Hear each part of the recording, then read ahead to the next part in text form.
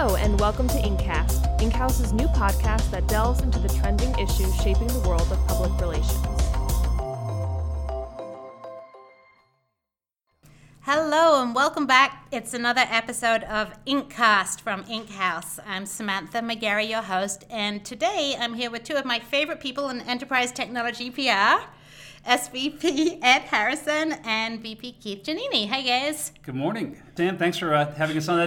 That is high praise, so I appreciate that very much. Thank you. So for those of you who've been following the Inkhouse blog, it's been Enterprise Technology Month.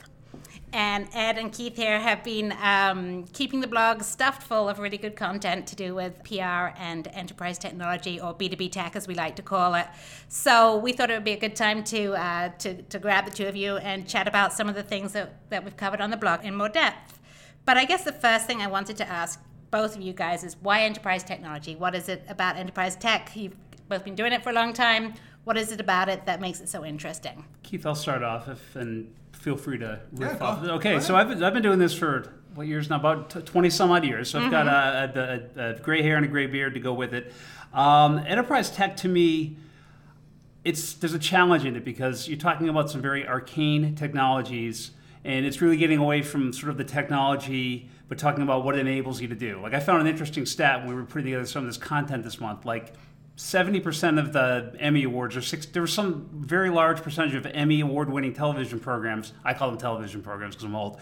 But this percentage of them were on streaming services that I wouldn't think of as broadcasts. Like, wow, what is it? And what is the technology that makes that happen? It's things like optical networking, optical connectors, things like that. So it's the technology behind the cool things that consumers can see and make happen. Uh-huh. And what about you, Keith? Well, much like Ed, I've got nearly 20 years experience doing this, and as you can imagine, you've seen a lot of different technologies over that time. I think that's probably the coolest aspect of enterprise tech to me, is it's always changing. In the past 20 years, it's evolved a ton, but the challenge remains the same for a lot of enterprise tech marketers. It's how do I distill my story about a complex technology that other people might not understand and get my audiences excited about it. When it's a back-end widget, it's a lot more difficult than when you're coming out with an iPhone 10. That is the crux of the matter.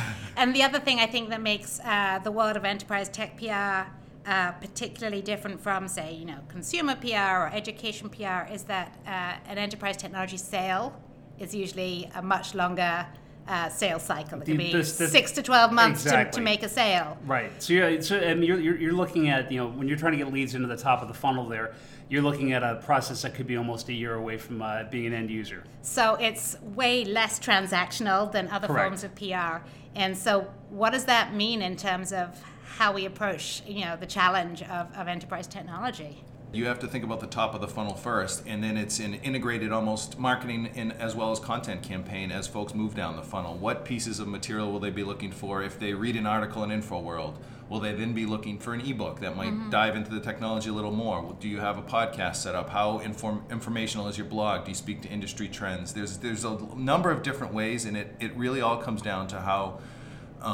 the most effective method for reaching your audience, as opposed to what you think information should be put out there. So let me ask you this. What do you think has changed most profoundly in enterprise tech PR in the last 12 months? Well, I'll tell you, I'll go with the thump factor here. I don't know if you guys remember the Industry Standard, that great magazine that would come every week, and some weeks it was like 300 pages. And there was just a world of publications that don't exist anymore. Then there was no shortage of places to place your client's story, because there was so much happening. There's so much, ad money was pouring in. Things were, I sound very old when I say this, but things were fantastic. That universe has changed dramatically. It's no longer, there are fewer publications. It's like, are any of the tech trades still in print? If they are, it's dramatic. It's almost a special issue that they are in print. E-Week used to be a full, broadsheet type thing, and then last time I saw it was 8.5 by 11, very E-Week, small. You had InfoWorld, you had Information Week, Interactive you had Computer Week, World. yes, Interactive. I mean, those were heady days, and there was no shortage of ways to tell your story. Right now, the challenge is that universe is changing, but I think, as we've talked about in the blog this month, it's opened up new opportunities for PR and marketing practitioners and for our clients as well. Yeah, I think the days of counting clips are long done. It's more about tracking the metrics to your site and things like that. And it's, as well as, to Ed's point, there used to be multiple opportunities to secure coverage, and so your job almost ended. You'd send the coverage over to the client, maybe they'd frame it up and put it on their wall, job well done, pat on the back. But those days are long gone, and it's more about how you amplify the coverage you do have. How do you merchandise it? How do you use it within your sales cycles? And just make sure everyone within the organization is kind of geared up to help support the PR engine to make sure your efforts are having the broadest impact. And let me add a little bit to that, Keith, if I could. I think, back in the day, you'd get a clip, and it was a static moment in time. It was discrete, and it was done. Like the thunderstorm from last night, you're never going to see it again. Mm-hmm. Now we want to extend the life, and there are so many ways to amplify this, from equipping your sales force to do it, to sharing it on social, to paid amplification programs, things that didn't exist beforehand. So the effort you put into a piece of coverage doesn't end when the coverage hits. It actually just begins then. Interesting. So you talk about a piece of coverage, and I think the thing that we'd all agree has changed so much is that once upon a time that piece of coverage used to be, here's my product, here's my new upgraded product, it does this, this, and this better than it did before, and that was it. And I think we all know that sort of product PR is not really what it used to be. I think unless you're announcing an iPhone, it's not happening anymore. It's taken our side of the house, if you will, a while to get there. But I think the formula of we have a new product or we do an annual update, we should do a press release around this. Let's pitch it. Let's do a tour and let's get some coverage. I mean, those days are long gone now, and we're talking less about product specs, more about capabilities and benefits, and really about emotional drivers. And this is emotional drivers for customers. This is fun stuff that consumer PR people have been doing for decades. We're finally getting to do this now, and it's a lot more fun than writing about the capabilities of some sort of arcane back-end technology. Well, what I think is also interesting, and it's something that you guys probably come up against and your clients come up against, is like you said, you can get attention if you're Google, if you're Oracle, if you're Salesforce, if you're Cisco, but not everybody is that enormous and or public. So how does everybody else get their fair slice of the action? It's a good segue, Sam. I think one of the ways is to jump on the trends that you're seeing from the Oracles and the Microsofts and talk about how your technology fits into the markets they're creating and that they're talking about. It's more about getting into the stream that already exists rather than trying to be a seed-funded company or a Series A funded company and trying to create your own market. You can do that over time, but you need to start somewhere, and the way to break through is really talking about what's already going on in the current news cycle. Let's talk about influencers in tech PR. In the world of consumer PR, you have your Snapchat influencers and your parent bloggers or whatever. But in our universe, there are influencers, and they matter. And sometimes they can make the difference between a story in one publication and something in Forbes, because there are contributors galore. Correct. In Forbes. How should we work with influencers in B2B tech PR? Should we, what's the approach? Do they matter? Well, I think they do matter. I think it depends on the client, the market, and what the client needs you to do. I think there are, for different technologies, there are different influencers you go after, both from contributors at Forbes or even at IDG publications to analysts or independent sort of thought leaders, I guess. There's no real. I wish there were a neater answer to this, like saying, mommy or daddy blogs. But they're, despite the fact that you both work in enterprise tech and have a mommy blog, those are two separate audiences here, I think.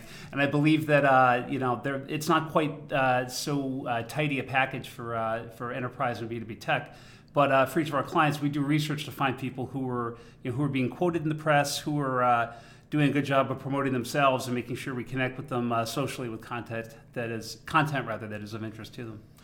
Yeah, I think the influencer term is probably a little overused and abused by PR folks, because a lot of times we try to lump everyone from media to social people to independents all under that influencer bubble, and I think it makes sense because you can approach them in different ways. Like, I wouldn't approach an IDG reporter the same way I would approach maybe a third-party expert at some consultancy shop. Mm-hmm. So I think we kind of need to separate those folks and think about them a little differently and figure out the best approach that's going to be the most effective for them.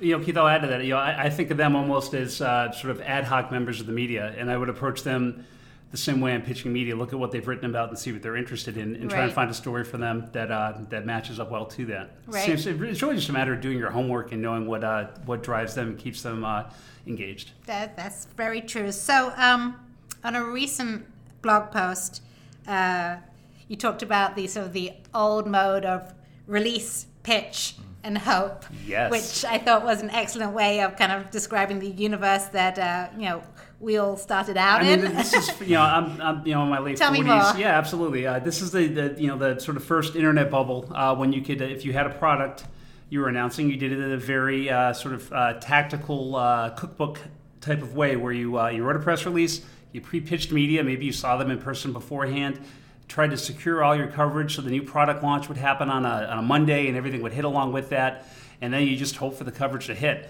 And that doesn't work anymore. And why doesn't it work anymore? Well, I mean, the outlets that we would pitch, number one, are no longer there. There's that certainly. And number two, there's really not, even at the outlets that do exist, they're not right. The product roundups and coverage are very small. Maybe the trades have like monthly roundups where you get 2 sentences out of it, but the amount of horsepower you put into it, I don't know that a lot of sales are coming through that way.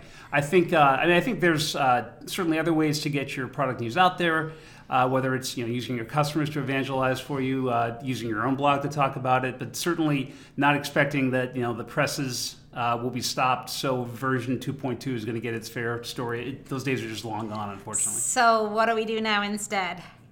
You have to be more strategic. It's not as playbook oriented as it once was. Sure, there are processes that will work over time, but it's more about thinking about instead of, and I know Sam, you've talked about this on the blog before with our CEO Beth and others, but it's no longer about what you do. It's about how you think or how you go about doing it or what kind of difference it makes in the world. And I think a lot of times with enterprise tech, that's the biggest challenge of telling the story, because you might be 2 or 3 steps removed from the end consumer, but the benefit, they're still reaping the benefits of your technology. So it's uncovering those different layers of an enterprise tech story and figuring out, Ed, you mentioned this earlier, what the emotional connections are at each of those layers for each audience. And I think if you kind of dissect it that way, you can often figure out, instead of just creating a press release, pre-pitching it, and hoping for the best, you can actually generate real storylines that are going to get through to your customer audiences. And Sam, I'll add a little more to that. I think, being a Bostonian and a native of the Commonwealth,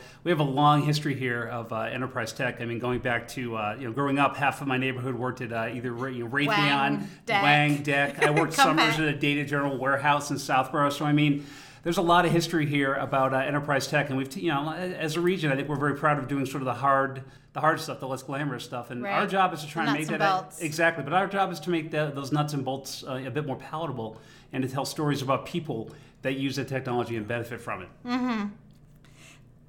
I wanted to talk about trade shows because who doesn't? Yeah. Who doesn't?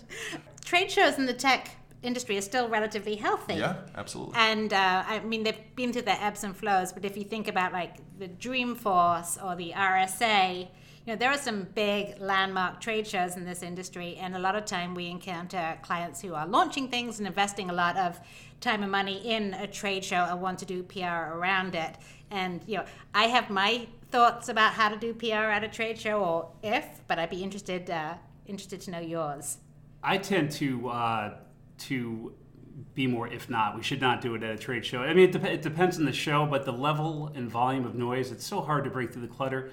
I think you have to rethink, why are you at the trade show? Are you there to try to gather more leads and really focus on the sort of the desired end outcome? If it's to generate a bunch of buzz and have a bunch of things hit in the press the day of the trade show starting, one, most of those publications don't exist anymore, and two, it's unlikely it's going to happen. That you're not going to hijack Salesforce's show. It's just not going to happen. So I think we it's our job. And are the eyeballs even there? Exactly. It's our day job one to, of the trade show. It's our job to set realistic expectations, both for when we're at larger trade shows or even when we do our own user conferences for our clients too. I look at user conferences, for example. We would traditionally try to invite press to attend those, and it's getting harder and harder to do that. Now it's a great opportunity for us to do live social to meet customers and interview them, do films or other create content with them there while we're there as well. And I think it's just sort of resetting the expectations of what a trade show is for and what you get accomplished there. Yeah, absolutely. Ed, you said most of it, but I mean the one benefit of trade shows from a media perspective, both the large and small ones, is it's still a great venue for relationship building. If you can grab FaceTime with a journalist for 15 or 20 minutes, it matters in the long run. And to Ed's point, they may not cover your news, and it may not even make sense, as you were alluding to, Sam. If they do cover it, is anyone paying attention? If a tree falls in the forest. Yeah. But yeah, I think there's still great opportunities for relationship building, and I do think if you look at the smaller shows, you can actually see where the trends are coming up. Like, is Python becoming more popular for data science based on attendance to those Python community events? Right. It's very similar to how the Hadoop industry evolved a few years back. So you can really uncover the tech trends if you're paying attention to kind of what trade shows are really kicking butt. Interesting. I'm going to leave with one question for both of you, which is, what are you most excited about in enterprise technology in terms of what's coming up next? Actually, do you mind if I go ahead? I was excited. Wow, Ed's a little excited. I'm going to give you two answers. One from a consumer point of view, just because I'm excited about this. Voice control. I have, now that Alexa can finally do some things in my house, and it's not just my family no longer makes fun of me for buying one, it actually does more than tell me the weather. I can control my Sonos with it. It's fantastic. I think there's going to be a lot. I haven't figured that out yet. I just figured that out. It's amazing. Okay, and I think, we have to talk. And I think there's going to be some great enterprise capabilities using voice as a interface coming up in the future. I'm particularly excited about the world of simulations, the whole concept of digital twins, creating for for either manufacturing, for MRO or asset management performance. We do some work with GE Digital that does that. There, companies like Dassault Systems, MathWorks, PTC, all do these. They've talked about these simulated worlds where rather than building a whole assembly line, they simulate it first and see if it's going to work. Or they can simulate a twin of an object you're trying to take care of and plan out maintenance from that. There's some really cool things that are happening there, and I think Gartner just did a big report about it. I think it's going to be very hot in 2018. Wow, got to look at that. And you? Well, I think it's a little similar to Ed's voice technology predictions, but every single one of my enterprise tech clients, doesn't matter what industry they're in, whether it's data, developer, et cetera, are talking about some form of AI. And I know that was talked about a lot this year, but I think it will really start to materialize in 2018, where we actually see real AI applications that are making a difference in the B2B business world. The other one is one I think was hyped in this past year, and maybe even the previous year, is virtual reality, VR.